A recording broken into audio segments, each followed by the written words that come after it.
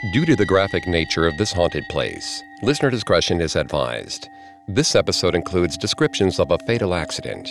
We advise extreme caution for children under 13.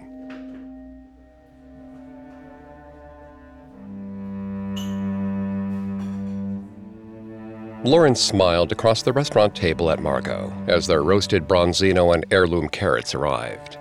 The flames from the wood-paneled fireplace cast an amber glow on Margot's face, making her look more beautiful than ever.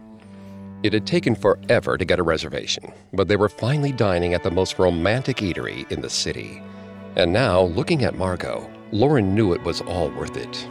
It was the only place she could imagine popping the question. She and Margot had never discussed marriage, but Lauren hoped Margot felt the same way that she did. But still, she didn't know. Knowing was important to Lauren. She rarely did anything without researching it extensively. But this time, she was relying on her gut, and it was making her insanely nervous, because once she did know, it could make or break everything. She put a hand in her pocket to touch the soft velvet ring box, and took a deep breath. Just as she opened her mouth, the table shook violently, tipping over her glass of Merlot. Lauren scrambled to pick it up, and she and Margot exchanged a confused look. Lauren wondered if one of the table legs had given out. She lifted the white tablecloth and glanced underneath. But instead of a broken table, she found a strange woman.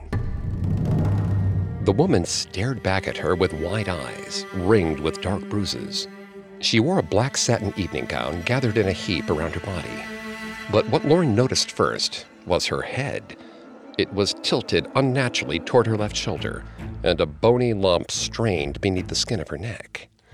Before Lauren could ask why she was under their table, the woman grabbed her ankle.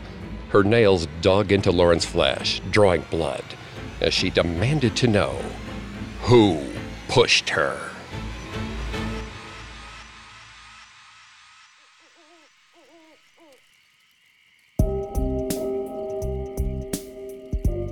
Welcome to Haunted Places, a Spotify original from Parcast. I'm Greg Polson. Every Thursday, I take you to the scariest, eeriest, most haunted, real places on Earth. You can find all episodes of Haunted Places and all other Spotify originals from Parcast for free on Spotify or wherever you listen to podcasts. And every Tuesday, make sure to check out Urban Legends. These special episodes of Haunted Places are available exclusively on Spotify. This week, join me on a supernatural journey to one of by land, two of by sea, one of Manhattan's most romantic restaurants, and discover why, to this day, it's haunted. Coming up, a wronged woman seeks answers, only to wish she hadn't. This episode is brought to you by Anytime Fitness. Forget dark alleys and cemeteries. For some, the gym is the scariest place of all, but it doesn't have to be. With a personalized plan and expert coaching, Anytime Fitness can help make the gym less frightening. Get more for your gym membership than machines. Get personalized support anytime, anywhere. Visit AnytimeFitness.com to try it for free today. Terms, conditions, and restrictions apply. See website for details.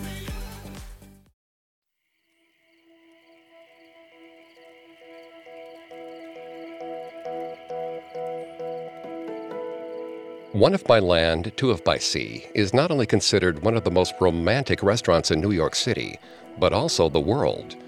Located at 17 Barrow Street in the heart of Manhattan's West Village, the refined eatery lies behind an unassuming brownstone facade. But once you step through the front doors, you enter an atmosphere of timeless elegance. Its walls are cloaked in dark wood paneling and exposed brick, and the space is lit by twinkling candles and ornate chandeliers. The restaurant has been known as a popular setting for anniversary dinners and marriage proposals. But the history behind 17 Barrow Street is far less romantic. Its roots extend back to before the American Revolution. In the late 1700s, the building began life innocently enough as a carriage house for politician and former Vice President Aaron Burr. But that came to an end, however, in the early 1800s.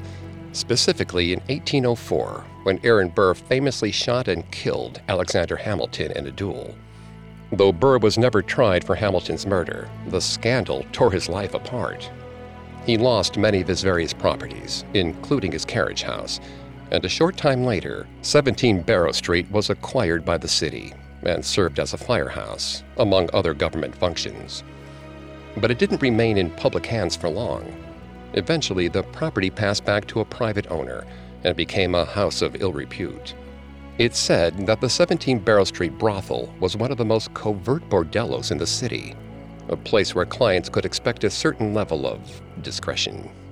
Because with some things, knowledge isn't always an asset. It can tarnish reputations and ruin lives, and sometimes it can even end them. Alice paced nervously in the cobblestone as she watched the entrance of 17 Barrow Street. Suddenly, the door opened, and 2 men stumbled out. Alice scanned their faces, but neither was her husband, William. She exhaled, a bit relieved.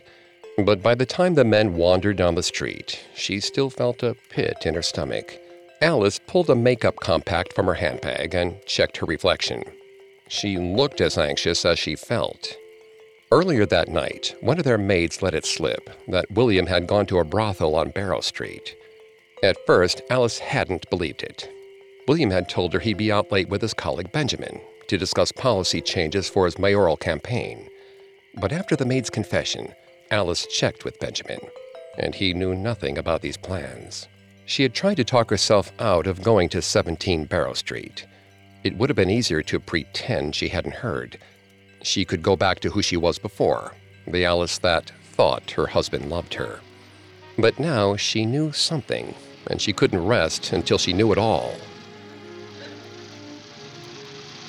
Alice smoothed her black satin dress, trying to calm her racing pulse. She should go home. It was late. But she knew she couldn't leave without an answer. She took a deep breath and marched across the street. Alice knocked, though she was prepared to recite some lie in order to get inside. To her surprise, someone opened the door and let her in. No questions asked. The brothel wasn't the seedy, desperate place she had imagined. A fireplace crackled in the foyer, and the rich wood paneling made the room feel like an old ship.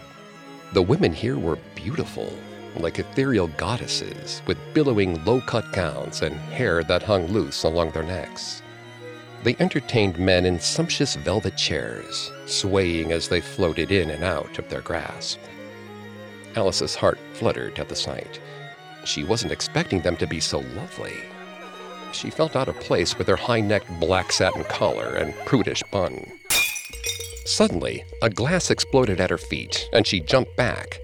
A red-faced man with his wig askew bellowed that he was sorry. The glass had slipped. Alice backed away, trying not to draw attention to herself as she scanned the room for William. She didn't see him on the main floor, but soon her eyes landed on a staircase at the far side of the room. Maybe he was up there. Alice headed for the stairs when a hand grabbed her arm. She turned to face a beautiful woman with flaming red hair. The woman looked older than the others, and her neckline was higher, but she shone brighter than anyone there.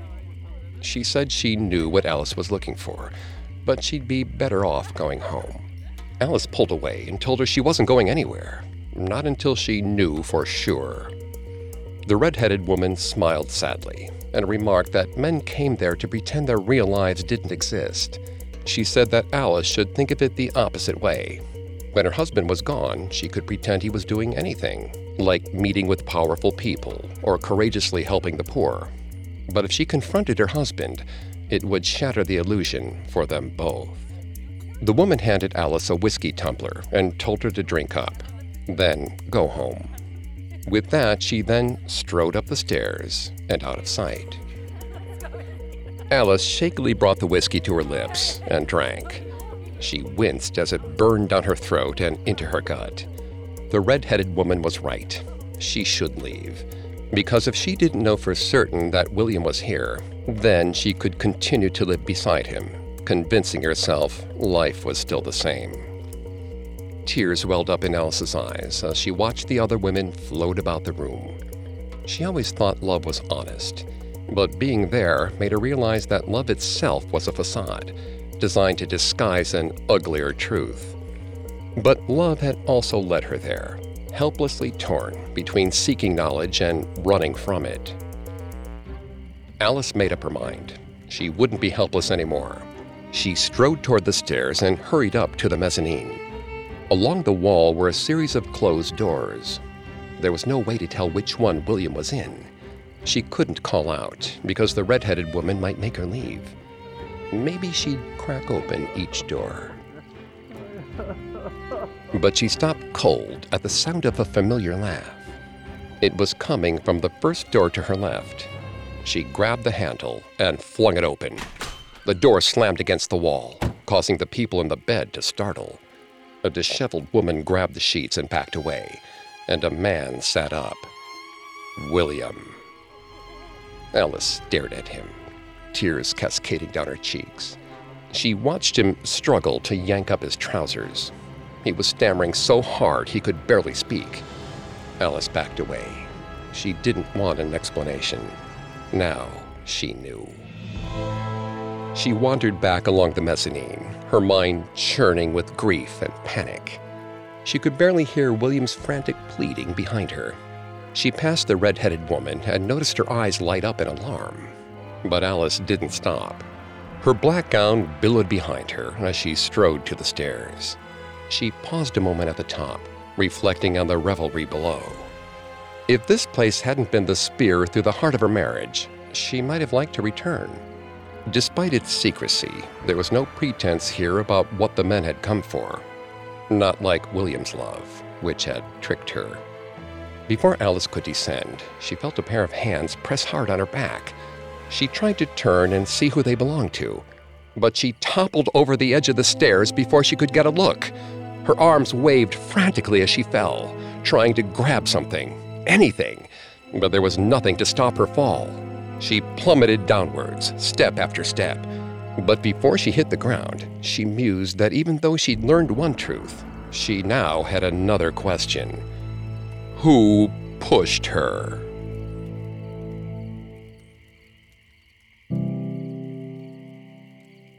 Some say a woman in a black evening gown haunts one if by land, two if by sea. Restaurant staff have seen her descend the stairs repeatedly, then disappear. There are a few theories about the ghost's identity. Some think she was a patron who broke her neck falling down the stairs. Others believe her to be Aaron Burr's daughter, Theodosia, who vanished tragically at sea while on the way to see her father. But the specter on the stairs is most likely a woman named Elizabeth. A psychic who spent some time at the restaurant allegedly heard a mysterious voice call herself Elizabeth. The voice is said to have told the psychic she was in an accident. Eventually, the finding was corroborated by a group of parapsychologists who recorded a mysterious, ethereal voice that called itself Elizabeth. The theory became even more credible when the restaurant's current owners found a tombstone for a woman named Elizabeth Seaman in the garden courtyard. Whoever the lady on the stairs may be, it's clear that the unresolved accident that took her life has made it very difficult for her to rest.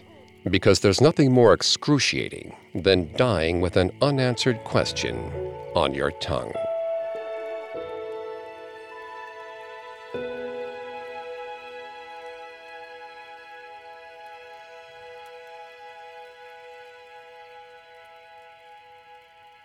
Coming up, a new server meets the restaurant's oldest regular. Hi, listeners. It's Carter from Parcast, and I am thrilled to tell you about a new limited series I'm hosting just in time for Father's Day. It's called Devious Dads, and it introduces you to some of the most feared, fraudulent, and fatal fathers in history. Every Sunday on Spotify, discover the men who started out as role models and ended up becoming real-life criminals, like Wall Street financier Bernie Madoff, whose billion-dollar Ponzi scheme destroyed countless families, including his own, or Marvin Gaye Sr., whose envy and resentment towards his son's successful music career drove him to murder. Each episode of Devious Dads has been handpicked from shows across the Parcast network, shining a light on the men who are far more wicked than wise. This summer, catch a glimpse of the frightening side of fatherhood. Follow the Spotify original from Parcast, Devious Dads. Listen free only on Spotify. This episode is brought to you by Anytime Fitness. Forget dark alleys and cemeteries. For some, the gym is the scariest place of all, but it doesn't have to be. With a personalized plan and expert coaching, Anytime Fitness can help make the gym less frightening. Get more for your gym membership than machines. Get personalized support anytime, anywhere. Visit AnytimeFitness.com to try it for free today. Terms, conditions, and restrictions apply. See website for details. Now back to the story.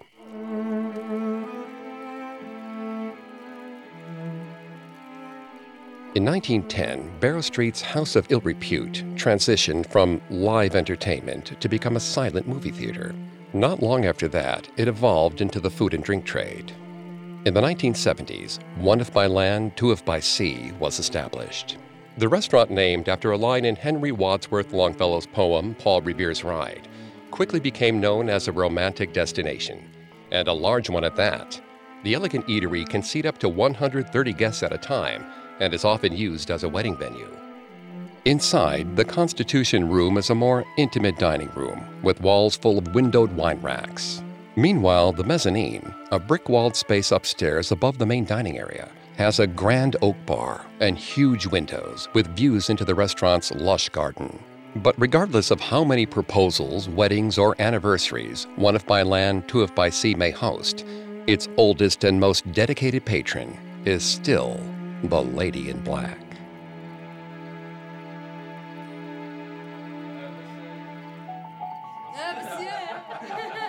It was the height of the dinner hour, and Lucas could barely keep up with the lead server, Sarah, as she strode through the restaurant's main dining room. The space had a low ceiling with dim, recessed lighting. Shiny wood walls glinted in the candlelight. Sarah told him he was lucky to have gotten a gig at the popular romantic eatery. Lucas was certainly grateful for the job, having only arrived in Manhattan a week before with no money and no friends. But he didn't know about the romance thing. He'd left Ohio because a girl broke his heart, and he wasn't exactly eager to work in such a lovey-dovey place. Right now, he kind of thought love was a scam. The kind of scam that could get you to spend an entire paycheck on candlelit dinners. But he didn't dare tell Sarah that. Sarah quickly pointed out how the tables were numbered and which sections were which. Lucas nodded enthusiastically, but was having a hard time hearing over the noise of the customers. Just then, Sarah stopped abruptly, turned, and asked him what number the table to the left of the fireplace was. Lucas felt a warm flush spread across his cheeks. Crap, he had no idea. He wished he could just know everything already and just skip over being the new guy.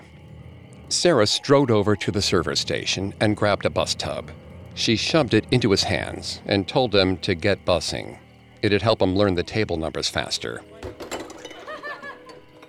Lucas hurried over and put the soiled dishes into the tub. He turned to race back to the kitchen, but as he passed a small corner table, he felt a hand grab his arm. He looked down into the eyes of a young woman in a black dress, clutching a pouchy-looking handbag. Her hair was pulled into a tight bun. She asked him if he could help. He looked anxiously around for any sign of Sarah. He didn't want to risk doing something wrong, but he couldn't just spaz on a valued customer. He apologized and said he was new, so he didn't know how much help he'd be. The woman's grip tightened, and she asked if he knew where William was. Lucas frowned. He thought one of the other servers was a Bill, but he couldn't say for sure. But for some reason, Lucas found himself nodding yes to the woman anyway. The woman's face darkened, sending a chill down Lucas's spine. He'd messed up, he could tell. He wondered if he should go grab Sarah, or try to fix it himself, or he didn't know what to do. He was frozen by indecision. The woman's eyes filled with tears as she said, if he knew William, then he'd also know who pushed her. Lucas startled and looked up to see Sarah standing behind him. She seemed furious. She wondered sarcastically if he needed a break from all the hard work he was doing. He shook his head, explaining a customer needed some help. But when he turned to the woman in black, she was gone. Lucas stared at the empty seat in shock when Sarah shoved the tub of dishes back into his arms. She told him to never let her catch him taking a break in the dining room again. In fact, she said he should go to the storage room for restocking. Lucas didn't seem ready for prime time dinner hour. After the second hour of restocking, Lucas was fading. It was after midnight, and he still wasn't done. His body was exhausted, his feet ached, and the storage room dust was coating his throat. He was fine doing grunt work, but it felt like he was being punished for that moment with the woman in the dining room. His cheeks burned again at the thought. He didn't know what happened. Either he imagined her, or he scared her off, or he had no idea. He wished again that he could flash forward a month and know how to do everything. If he knew how the place worked or how to get on Sarah's good side, he wouldn't be there in the stupid storage room to begin with. Instead, he'd never felt so unsure of himself. He felt powerless. Lucas shoved a box of napkins onto a shelf, accidentally knocking another container off the end. It hit the ground and exploded, and he soon saw why. The old cardboard box was practically disintegrating. It had been full of dusty photos and newspaper clippings. Lucas hurried to pick it up, worried that he damaged something important. But as he gathered the photographs, he saw there were pictures of the restaurant from a really long time ago.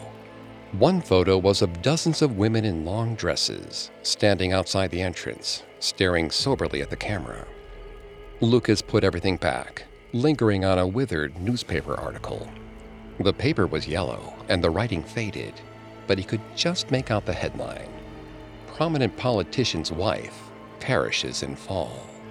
The article had a black and white photo of a woman. She stared at the camera defiantly, her hair pulled up into a tight bun. Lucas froze. It was the same woman from the dining room. A loud roaring startled him, and a dim light blinked on in the room's corner. It was an old copier coming to life, spitting out blank sheets of paper. Lucas also noticed its cord hung uselessly at its side. It wasn't plugged in. Something else was making the copier run. The lights in the storage closet suddenly blinked off, and his heart nearly stopped. The power was out, and he was in a room with a possessed copier. He could stand Sarah's intensity and all the restocking, but this was too much. Lucas rushed to the door, but it was locked. He started to bang on it frantically, yelling for help, when he felt an icy chill brush against his hand, the one that still clutched the newspaper article. A whisper resonated in his ear, asking him if he found out who pushed her. The voice said she thought it was William, but she didn't know. She needed to know. Lucas yelped and backed into a shelving unit. It careened over, spilling product everywhere. Rolls of paper towels pummeled him. Two freezing hands grabbed him on either temple and violently squeezed, like someone was trying to flatten his head. He heard the voice again, yelling this time, demanding to know who pushed her. Lucas screamed that he didn't know. He didn't know anything. The storage room door suddenly flew open, and the lights turned on. Sarah stood in the doorway, staring at him with a mixture of pity and disgust. She glanced at the shelf that had toppled over and asked him what on earth happened. Lucas couldn't answer.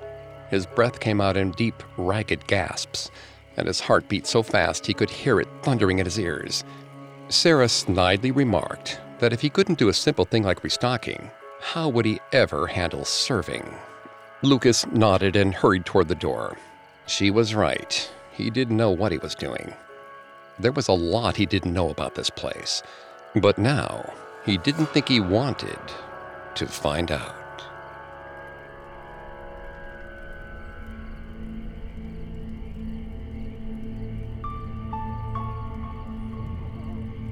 Over the years, the staff of One If by Land, Two If by Sea have reported strange brushes with the paranormal. One story involves an employee who encountered a spirit while he was working alone at night, and the copier mysteriously started on its own. He was so shaken up, he allegedly quit the next day.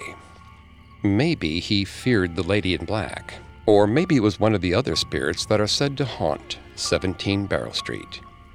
Staff swear there are many specters that wander between the restaurant's pristinely set tables.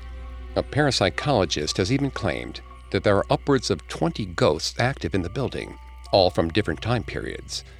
There's of course the lady in black, along with the spirit of what some claim is Aaron Burr himself, a chorus girl, and a man who lingers by the fireplace. Fortunately, most of these ghosts don't appear to be malicious. Instead, visitors and staff have reported harmless oddities, like dishes breaking, personal belongings going missing, and the general unnerving feeling of being watched. But perhaps these witnesses just haven't seen the ghosts angry.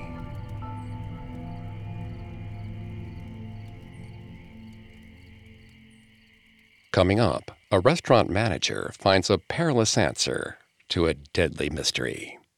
Now back to the story.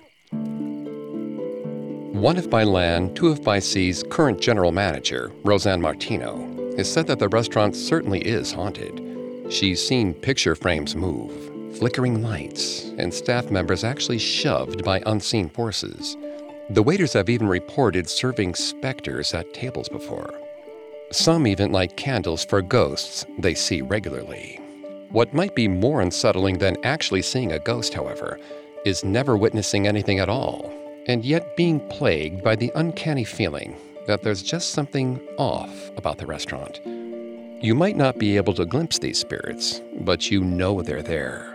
The air is thick with tension, like there's something hiding just out of sight, waiting for its chance to strike. Rachel sat alone in the restaurant office, using her phone's calculator to do the day's takes. Again. After a few moments of punching in numbers, it still left her with the same conclusion. Her sales far exceeded her costs, which meant she was killing it. She allowed herself a little squeal of joy. Everyone said that 30 wasn't old enough to run a successful restaurant, but she'd proven them wrong, one receipt at a time. But it felt especially sweet because of who'd come before her. Rachel looked at a framed photo on the wall. A bunch of women in long dresses stood in front of the restaurant's brick facade, staring at the camera. The place had been a brothel back in the 1800s.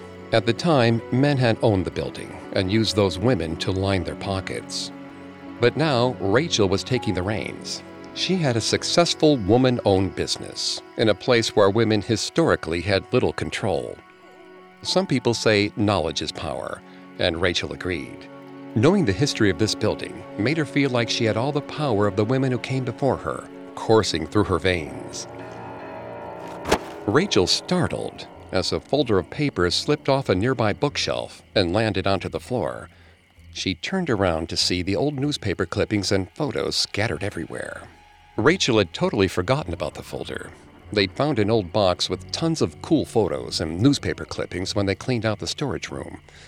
It was where she'd gotten the photo of the women. But Rachel hadn't had time to sort through everything yet. With all the moving in and reopening, it'd just gotten shoved into a folder and put on her bookshelf. She walked over to it, wondering what had made it fall. The office window was closed, and the air vents weren't even on. She knelt down to gather up the papers, but paused as she touched an old newspaper clipping. It was barely legible and nearly came apart in her hands. It was an article about an accident that had happened in the place when it was still a brothel. And according to the tiny, faded date on the newspaper clipping, it had happened in the late 1800s. 1800s. Wow. Rachel couldn't believe the paper hadn't totally disintegrated. She tried to make out the words. It seemed like the husband had tripped while chasing his wife and accidentally shoved her down the stairs. Rachel rolled her eyes. An accident indeed. Sounded like the guy was probably sleeping around and wanted to shut his wife up when she caught him in the act. Total scumbag. Rachel kept reading. There was a black and white picture with the article, but it was so faded that she couldn't make out the woman's face. She looked through the other photos and clippings, trying to find out more. Rachel liked to know everything about everything. Plus, maybe she could frame some of these for the dining room. A sudden, loud knocking shook the office door. Rachel jumped to her feet. She should be the only one here. All the staff had gone home. A flurry of worst-case scenarios flashed through her. They were being robbed. A serial killer had been waiting for her to be alone. Or maybe some weirdo had wandered in off the street and was trying to get in. But then, the door went still. Rachel waited, listening, but didn't hear anything else. She leaned over to look through the crack under the door, sure that she'd seen a pair of feet standing on the other side. But there was nothing there. She slowly opened the door to the empty hallway outside her office. It was dark, save for a reddish glow from an exit sign. Rachel stepped into the hall and walked a few feet, scanning the upstairs mezzanine. Then, she froze. She heard footsteps coming around the corner.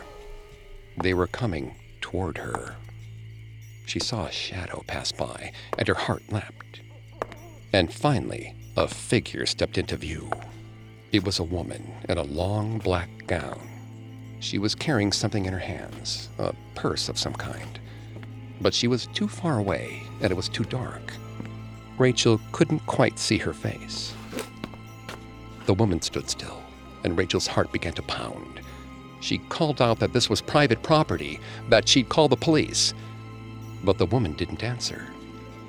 Rachel considered running back to the office where she'd left her phone, but she couldn't tear her eyes away from the woman. Why was she just standing there? Then, the woman suddenly turned and disappeared around the corner. Rachel's stomach twisted.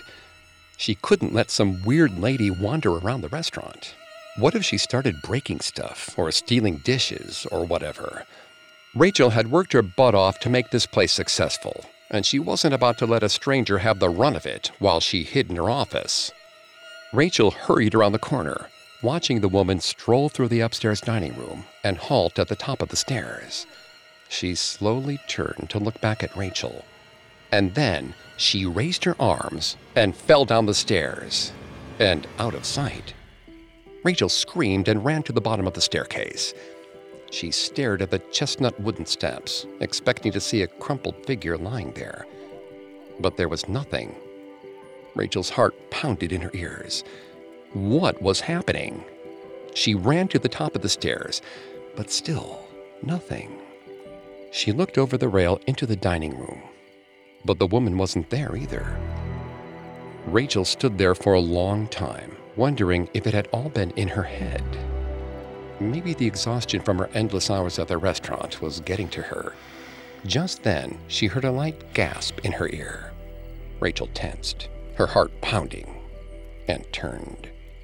The woman's face was just inches from her own, and now Rachel had a terrifyingly clear look at her. The woman's eyes were wide, and her mouth was locked open in a silent scream. Her head was tilted all the way to her side, and Rachel could see fractured, pointed bones straining under the skin of her neck. The woman grabbed Rachel's wrists, her skin icy to the touch. Rachel winced and tried to pull away, but the woman tightened her grip. She spoke in fierce whispers, demanding to know who pushed her. Rachel felt terror cascade through her body. Somehow she knew this was the woman from the article, and Rachel had the knowledge she was seeking, but she was too scared to let it out.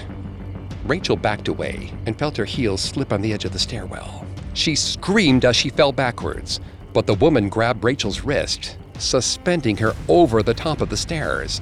Her voice sent goosebumps down Rachel's spine as she repeated her question. Who pushed her? Rachel stammered that it was her husband. The authorities had determined it. The woman's eyes grew wide, and her jaw fell open. She whispered to Rachel that she guessed she already knew that. And then she let go. Rachel felt herself toppling backwards. Her chest tightened in panic as her hands reached for something to save her, but her arms just flailed uselessly in the air. A sharp pain shot through her shoulder as she plowed into a step. Rachel felt her body smash and crack with blinding agony as she careened from step to step. Finally, she hit the bottom of the staircase, delirious and rattled, but still awake. The electric pain had given way to numbness, and she couldn't move. The darkness of the restaurant grew thicker around her, and she vaguely wondered if things would have been different if she hadn't been so curious about that article.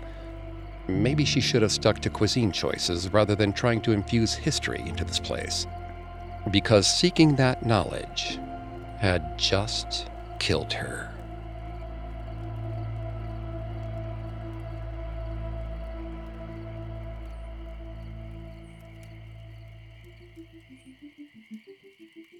"17 Barrow Street has had a multitude of lives. A carriage house, a storage facility for fire trucks, a brothel, a bar, and finally a restaurant.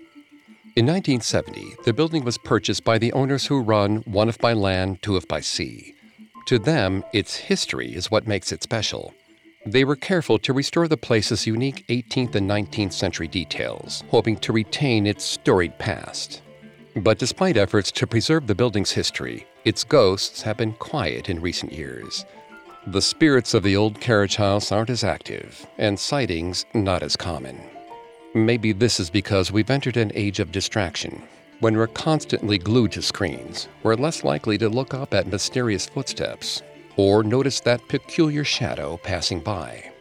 Or maybe it's because the spirits of One If by Land, Two If by Sea have finally departed, which means they've gotten whatever answers they were looking for.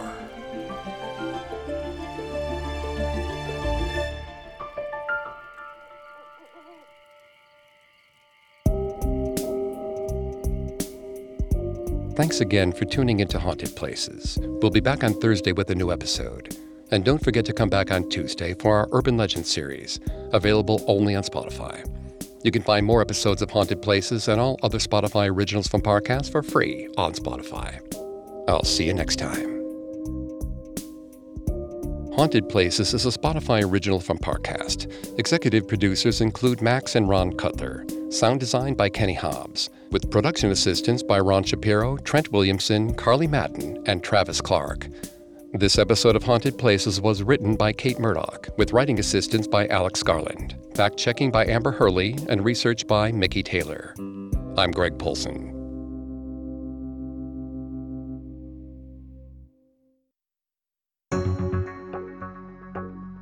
Hey there, Carter again.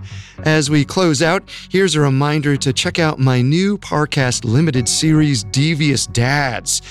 For 10 weeks, we're exposing the men who are far more flawed than fatherly, ruining anyone who stood in their way, even their own families.